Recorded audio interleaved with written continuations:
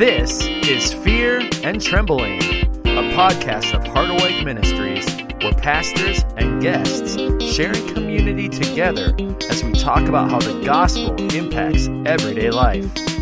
We gather around the microphone following the Apostle Paul's wisdom to work out our salvation with fear and trembling.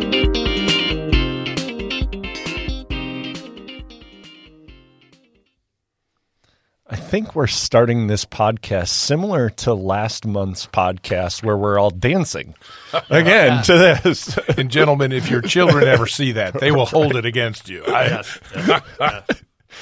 Well, hey, I'm glad we're back around the table again, and glad you're joining us as you listen in wherever you're listening in. If you're running a 10K, good on you, as my brother would say down in Australia.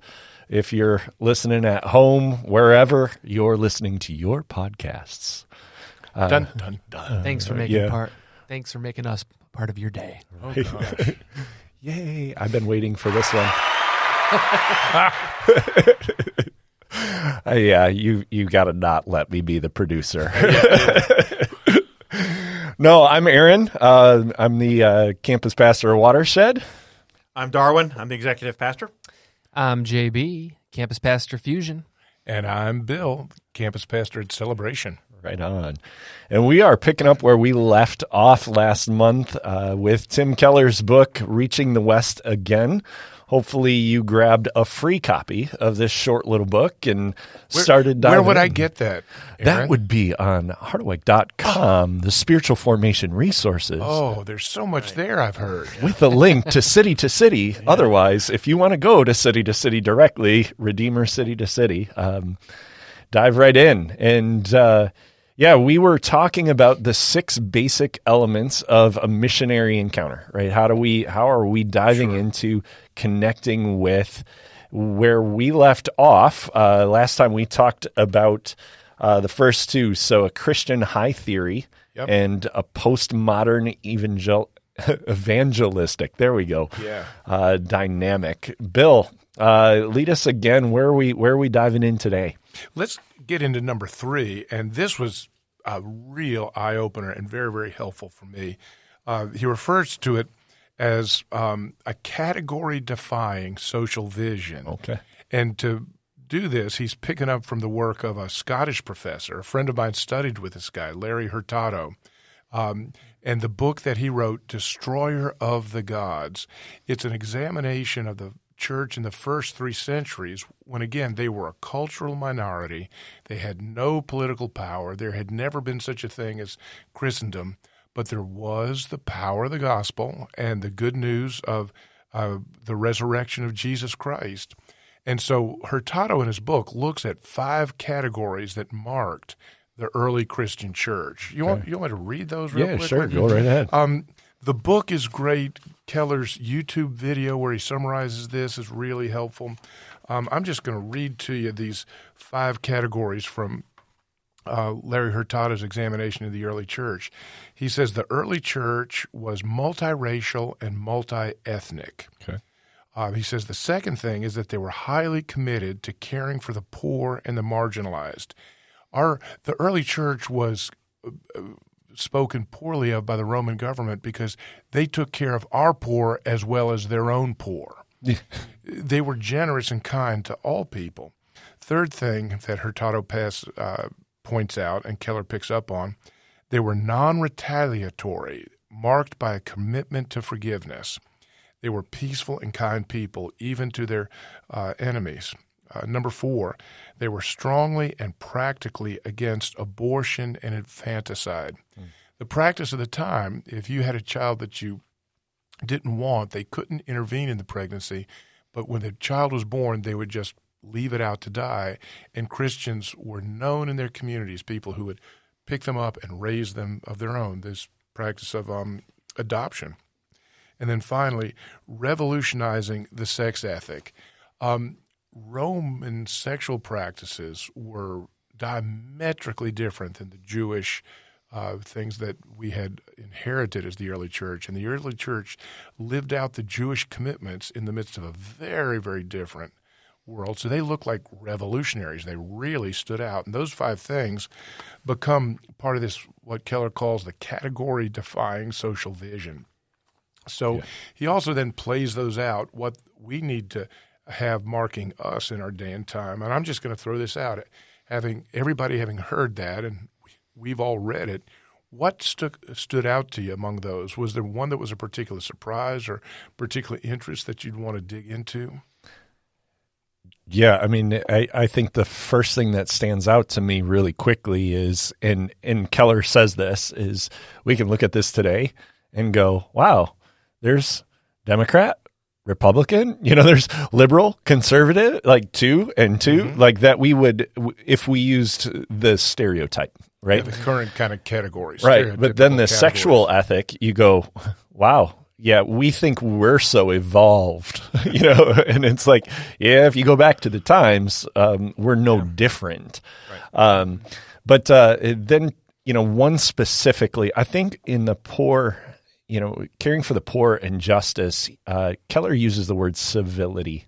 And that word, just for me and our culture, and I think what I just crave more and more, is that civility. How are we being peacemaker? So am I someone who is adding to shalom, peace, or am I somebody who's creating more chaos? Because it's just chaotic. It's the lack of civility between people, between neighbors, between people in parking lots. It just on bumper stickers, the more things we see today, the lack of patience, the self-righteousness. Last time we talked about we're still a really religious people, but the self-righteousness that exists in people's own determined religions, self-determined religions. So civility, just craving that, and how we can really have this new category-defying social vision. We could contribute to justice, so even just in being civil people. I think really one of the challenges here is what are internal conversations and what are external conversations. Okay. In other words, what are the conversations we're having within our community? If we're an alternative community, then what is that alternative community rooted in? Sure. So in other words, if I look at it this way, that as an alternative community, we believe in a transcendent God who broke in to redeem us. Yeah. We see each other as being created in the image of God, and even those who don't acknowledge God still bear His image, and we recognize that. Sure. That we're called to be a people who are marked by humility, who are willing to put other people before ourselves. We're to be empathetic, if I were to summarize the fruit of the Spirit. Well, that in itself shapes how we interact with each other. Yep. And it shapes how we interact with those outside of our community, that we don't let them define the relationship, that this is just who we are. Yeah. And you can accept it or you can reject it, but it's who we are. And so as I looked at this, particularly the first 4, I really latched onto that. When it comes to revolutionary regarding the ethics of sex, we could have a long discussion about that. But I think, again, as a longtime youth worker and studying of youth culture, we have not done a really good job at equipping our people to navigate the current changes in sexual ethic. Sure. I mean, if any place in the area, this area alone is where we have appealed more and more to the law rather than helping them understand what a gospel-centered, grace-centered sexual ethic is. Well, and don't you think that's because when we treat a topic like sex and sexuality and everything surrounding that as taboo, right? We can't help but either treat it as sort of the enemy, and so then the law fixes, right. We'll pawn it off over there, or we just don't talk about it. Right. Yeah, and we don't learn how to bring grace and the hope of the gospel to that area of life. Yeah. So we pulled ourselves out of that actual conversation. Yeah. Right. Well, I think one of the things you were saying, both of you were saying, this non-retaliatory mark by commitment to forgiveness, that third mark, Sure. which is all about how we view people, Right. right? And do we value people, which brings us to a conversation we were having earlier about your definition of friendship. Like, do we value people? And all of these are based in having a high view and value of all people, even a sexual ethic, where it's like you value people, and so you create a vessel that values and protects people with this powerful thing called sex. But anyway, I just kind of was thinking about how that is kind of at the root. Do we value people? Do we see people as image bearers of God? And And will we live that out in a way that doesn't depend on how other people treat us? Right. I'm treating you as an image bearer of God, even if you vote for somebody else. regardless, Yeah, I recognize that you are an image bearer. I'll take it a step further, who's been broken.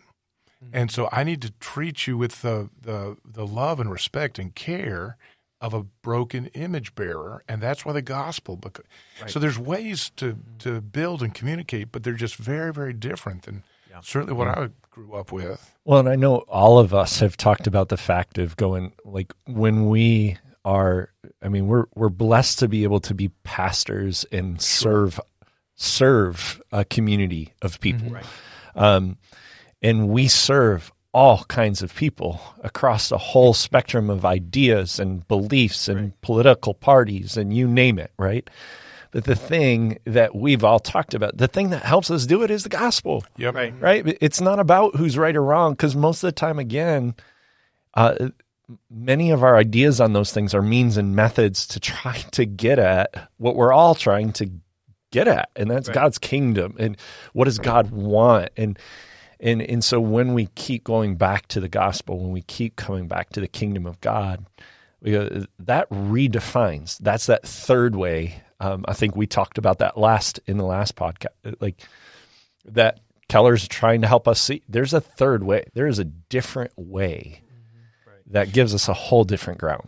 Yeah, and if we get pressed off into one or the other of the world's alternatives, then we're going to find ourselves losing grip of that third way, that very different kind of thing.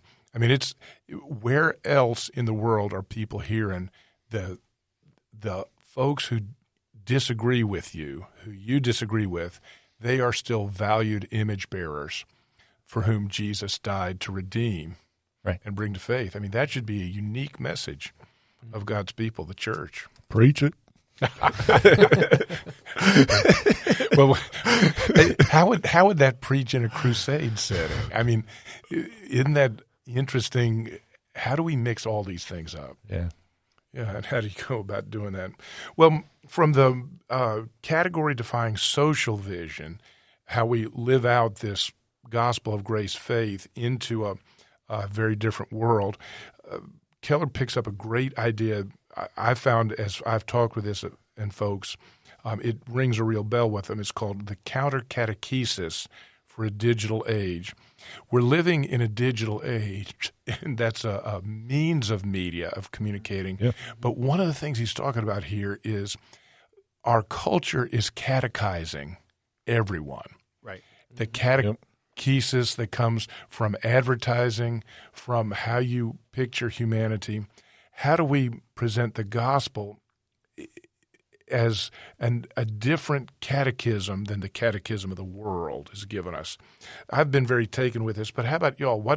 Tell me about what comes to mind when you heard him talk about the counter-catechism that's so necessary. For me, I mean, I think Bill Bright was Campus Crusade, right? Sure. Is that Right. yeah? Yep. And the 4 spiritual laws, I could give them to you. Yeah. And I don't know if he's the one who necessarily came up with this, but, as he was, again, committed to reaching college students, right? Yep. You always got to be ahead on the cultural game. I just know he talked about the 7 mountains of influence often, and that was education, religion, family, business, government, arts and entertainment. So sports kind of fits in the arts and entertainment, and then finally media. And today it's social, as much social media as regular media. But that's what came to my mind as I read Keller. Okay. Of going, these are still these influencing mountains of influence that exist in our lives, and going, we're just being able to recognize how important that media space is right now for a generation. Is just going, it's dictating, it's determining, it's what are our kids on, what are we on, what are we hearing all the time, what are the voices in our heads, and so I think I'm gonna be really careful here, but I'm going to just say it. I would say media is the Everest of them all. The Everest of them all. Yeah. Fair enough. And it is not just our young people. It is middle-aged, it is adult. Yes. Yeah. Everyone Yes. is being Oh, absolutely. shaped Yeah. by this. Yes. Yep. And I think it's easy Yes. for us as old, for me at least, older. Yeah, to say, speak I'm for not yourself. shaped by it nearly as much as some of these young people, but I am. And when my phone hears me talking to one of you guys about wanting to buy something, and then the advertisement shows up in my feed for that thing, and I know somehow my idea has gotten to my phone that was listening to a conversation that is now being sold. That data is now being sold to a marketer who's trying to sell me a product. Right. That when we talk about catechesis in this environment, we're talking about a monumental task. Absolutely. When you think about some statistics, excuse me, that the average adult is on their phone. I was just looking at this past week for the sermon, but 3 hours and 43 minutes a day on a device, which amounts to about 50 days a year. That we pick up our phones 58 times a day, and it just, how do you compete with that level of catechesis or teaching and formation when we have 1 hour on a Sunday morning, just that time disparity, and to think that that's not forming and teaching. It is. Yeah. And it is a Mount Everest. And I'll go with the Mount Everest, but I also want to strongly speak to the generational thing. It is not a generational problem. No. It is across the board. Yep. Years ago, I remember the research from Christian Smith at the University of North Carolina, who began to identify a different religious worldview that was being communicated, moralistic therapeutic deism. You can read about it. He was doing research around the year 2000 and identified that. Well, those people are now parents of children in schools. Right.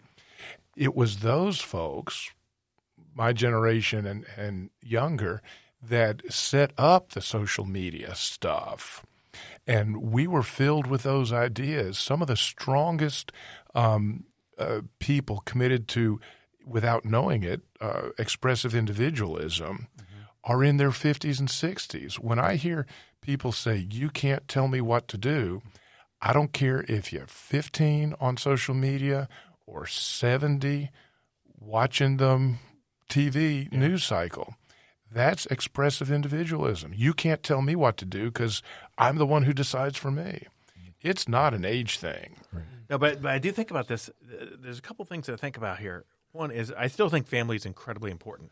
Oh, sure. Because it models a way of being in the world. Yep. Not that our kids always grow up to follow that model. Oh, dear. But it models a way of being in the world. But also, I think the community, the Christian community, also can have a really tempering influence here when it's willing to share the stories of its own struggles, of its own failures, and its own successes. Wow. And I think when you go back to the previous thing, where are the stories where people actually see not sin celebrated, but the gospel celebrated? Yeah.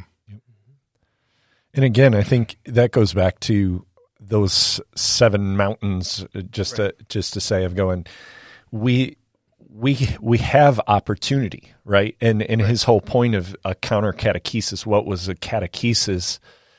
Catechisms, as we're familiar with in our tradition, right? As they often were, and this Keller was really helpful, I think, in this of they help explain culture and what was taking place, and then refuting some things about culture, and then re-narrating the gospel, right? And what that looks like, contextualizing might be a different word, but re-narrating the story of the gospel in that day, right? So we better understand the Heidelberg Catechism if we understand what was going on in that day. Right. Can it speak to today? Absolutely. Sure. Right. But I love Keller's press to say those catechisms are great, right? We don't get rid of them. They're wise friends for us. But, man, we've got to keep doing that work as the church, kind of Darwin, leaning into what you just said, continuing to tell new stories to engage a new culture, Yeah, we need to, with teaching, address the issues of our time with the same kind of faithfulness that the writers of the Heidelberg Catechism address the issues of their time, not repeat their answers for different questions, but to identify the questions that we're facing and be just as faithful. That's why the Apostles' Creed has a different focus than the Heidelberg. Yep. And there's a reason for that. Yeah. Different questions that they're speaking the hope of the gospel to. Sure. Well, so it's a challenge, though, if you think about it as an alternative community. And JB in his sermon on Sunday talked about turning off notifications on your phone. Sorry, I was paying attention, JB. Yeah, that's good. That's good. And I did that a while ago, and I've left most of them off. And I will tell you that it is a positive step. It's a good thing. It helps you get away from the tyranny of the urgent. But it also brings a backlash. Yep. Like, why didn't you respond to my text within 30 seconds? Why did mad? Yeah, Are you mad at me? You're right.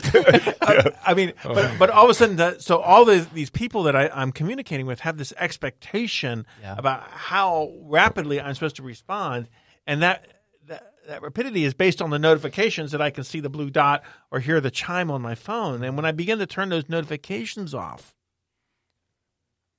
then I actually feel like I'm, how should I say, not living up to other people's expectations. Yeah.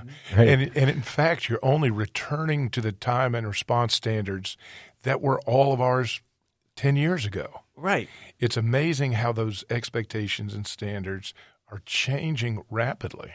And so what's really interesting there, well, this is a digression. Sorry, producer.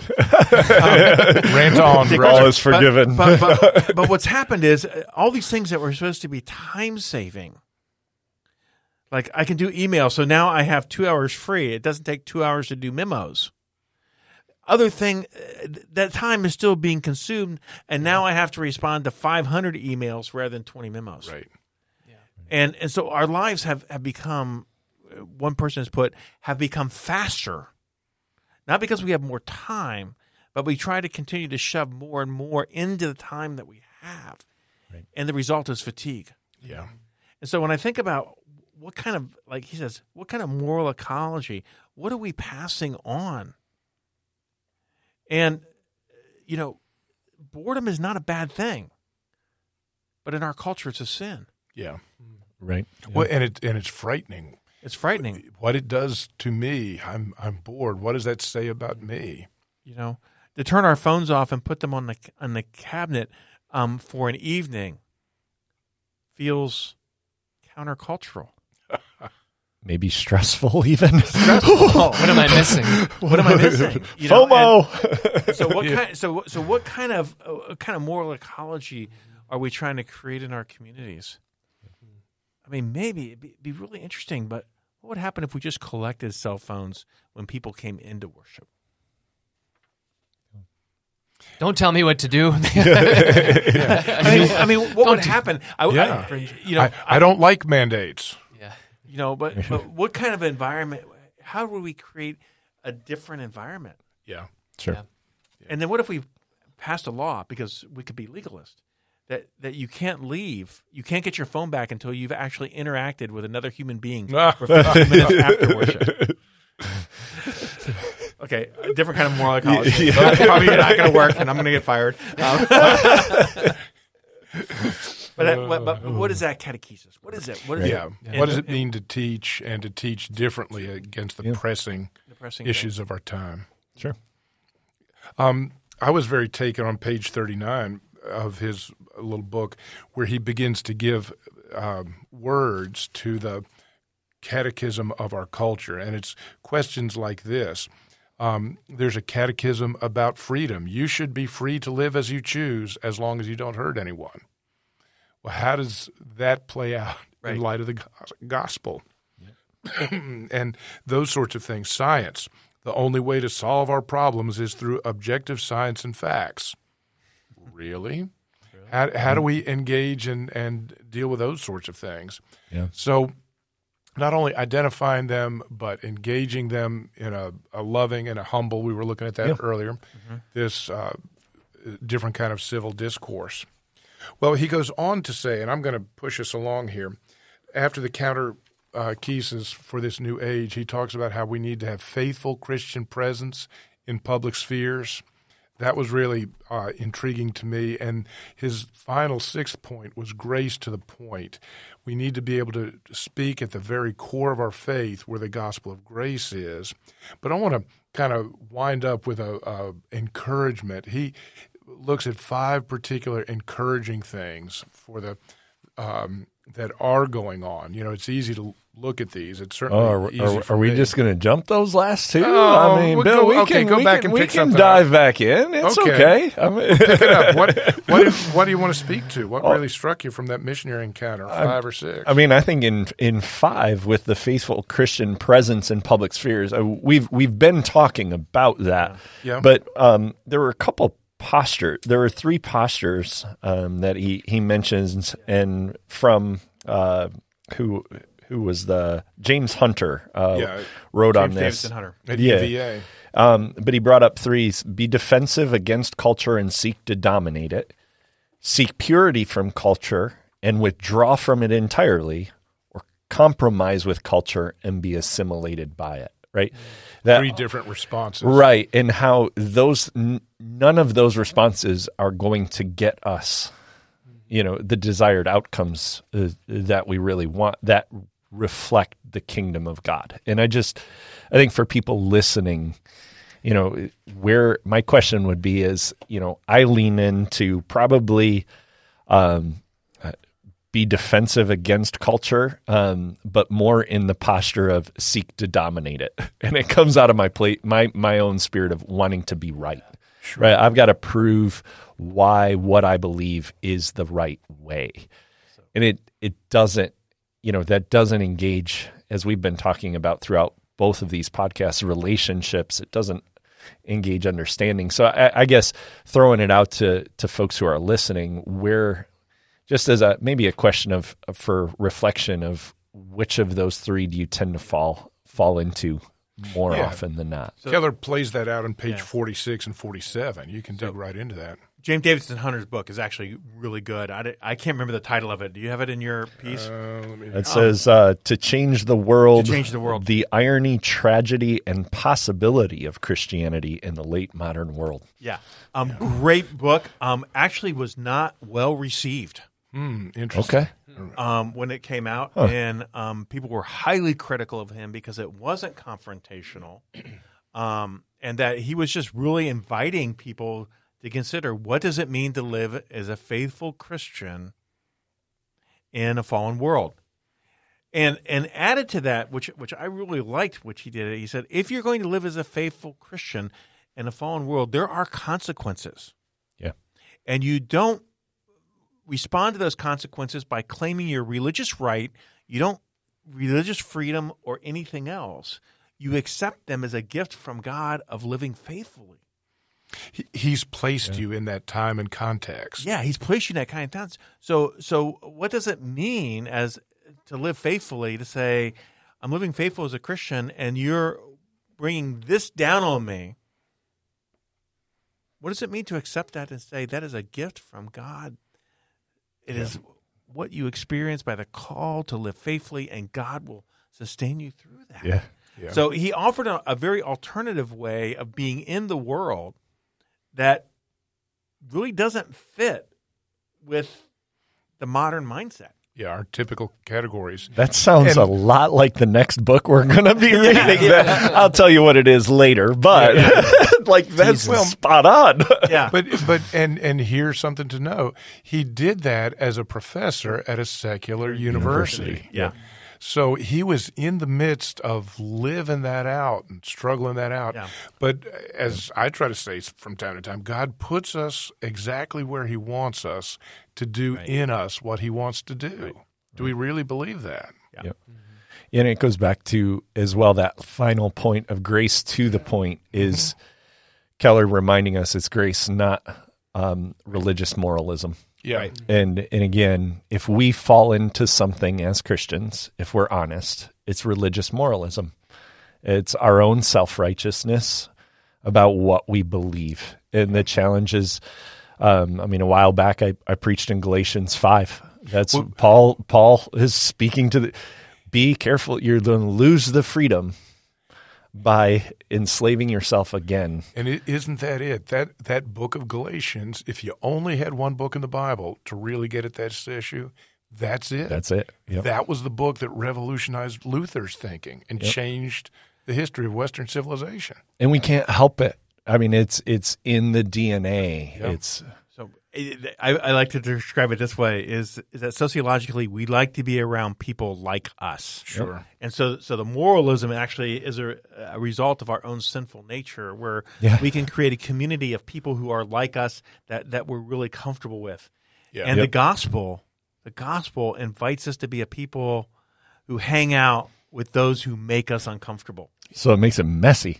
So it makes it really messy, and it makes it challenging, and it breaks down barriers, and it drives us through the Spirit to be more humble and to be more empathetic and to walk with people who are different from us. Yeah. And that's why some of the conversations in the church are so difficult, because essentially we're saying we're being open to be in a relationship with people who are not like us. Yeah. So that the Spirit might not only form us, but form them through that relationship. And I would say that makes the question that Aaron just asked so important. Right. Like, what are you more likely to do? Because as we hang out with those who don't believe the same thing, are you more like know your weak spot, know your tendency? Yeah. Like, am I going to come down on you? Is that my tendency? Or am I more likely to just kind of assimilate and compromise? And to know that about yourself allows you to more faithfully live into those circles centered and grounded in the gospel. Because for me, it's a different tendency. Sure. You know what I mean? So you understand your reflexes. Right. And you know what's reflex and what's gospel. Yeah. Right. And it's being in situations that can put you off on that. Haven't we all experienced these moments of tremendous gospel discovery when we're in an uncomfortable situation? Yeah. A missionary setting, short-term missions can do that, and you realize, whoa, this is so different. So you wanted to encourage us earlier. Maybe I'll let you encourage us. That's all good. He mentions these things that he finds encouraging. Is there a particular one that stood out for you? These are things that Keller is seeing taking place in our time, and we need to recognize those as the fingerprints of God. Where are things happening like that right now? The chosen religion. And sometimes I think people hear that and might think elite, sort of an elitism. But Henry Nouwen talks about this in The Life of the Beloved as well. But it's our identity anchored in being chosen by God.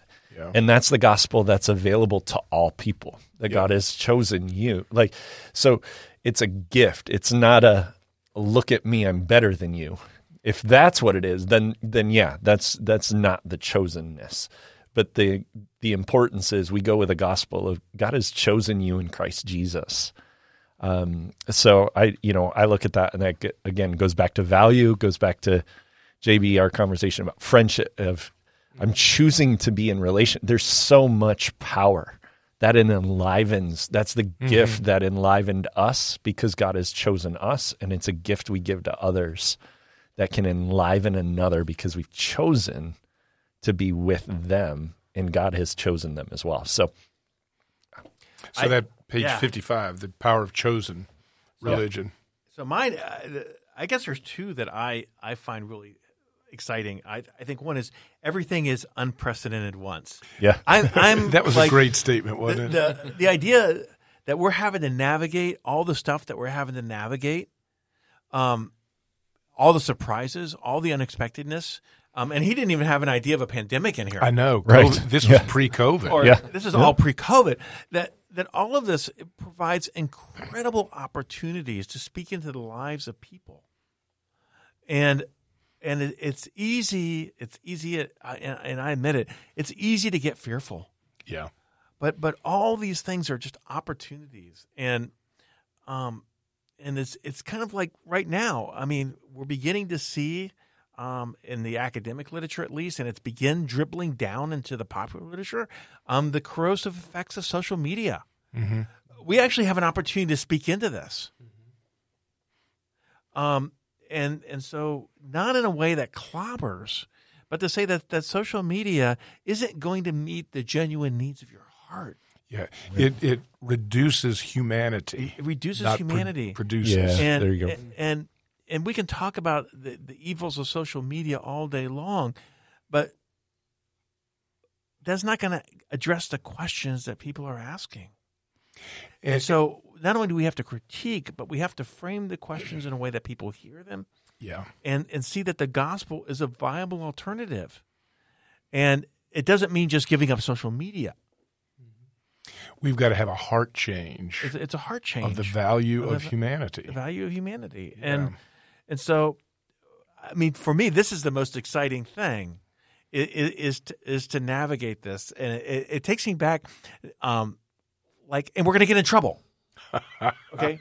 I remember my first college teaching job. I had a compact luggable computer, 9-inch CRT, 2 disk drives. Cost me way more than anything I've ever bought today. Cost me way more than a phone. I mean, it was it was cutting edge. And as a small college, and the first week I got called into the dean's office. And the dean says, I need to talk to you about tying up one of the 2 phone lines the college has with your modem. Oh, gosh. Of course you'd do that.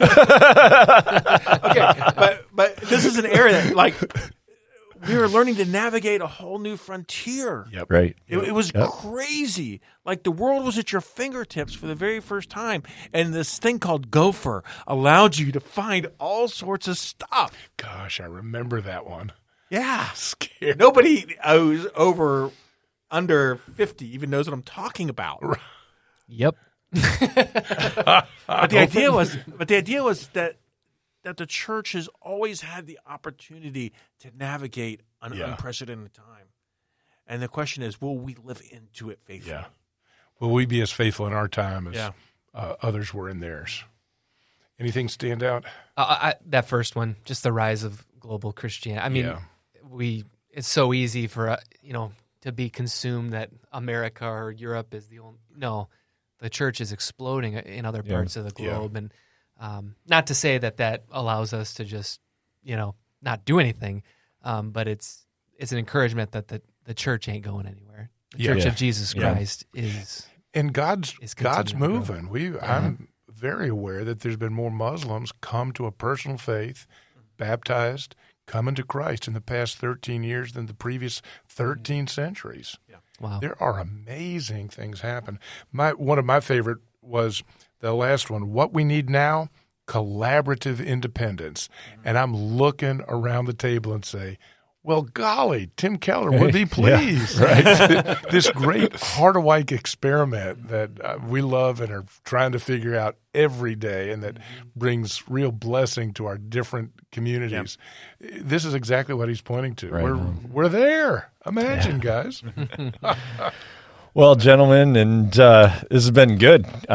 We switched it up on ourselves. Went 2 go rounds. But next time we're gonna dive into the book "Being the Bad Guys: How to Live for Jesus in a World That Says You Shouldn't" by Stephen McAlpine. Yeah. So again, book. "Being the Bad Guys" by Stephen McAlpine. You can pick that up at Amazon or other places that you find your books.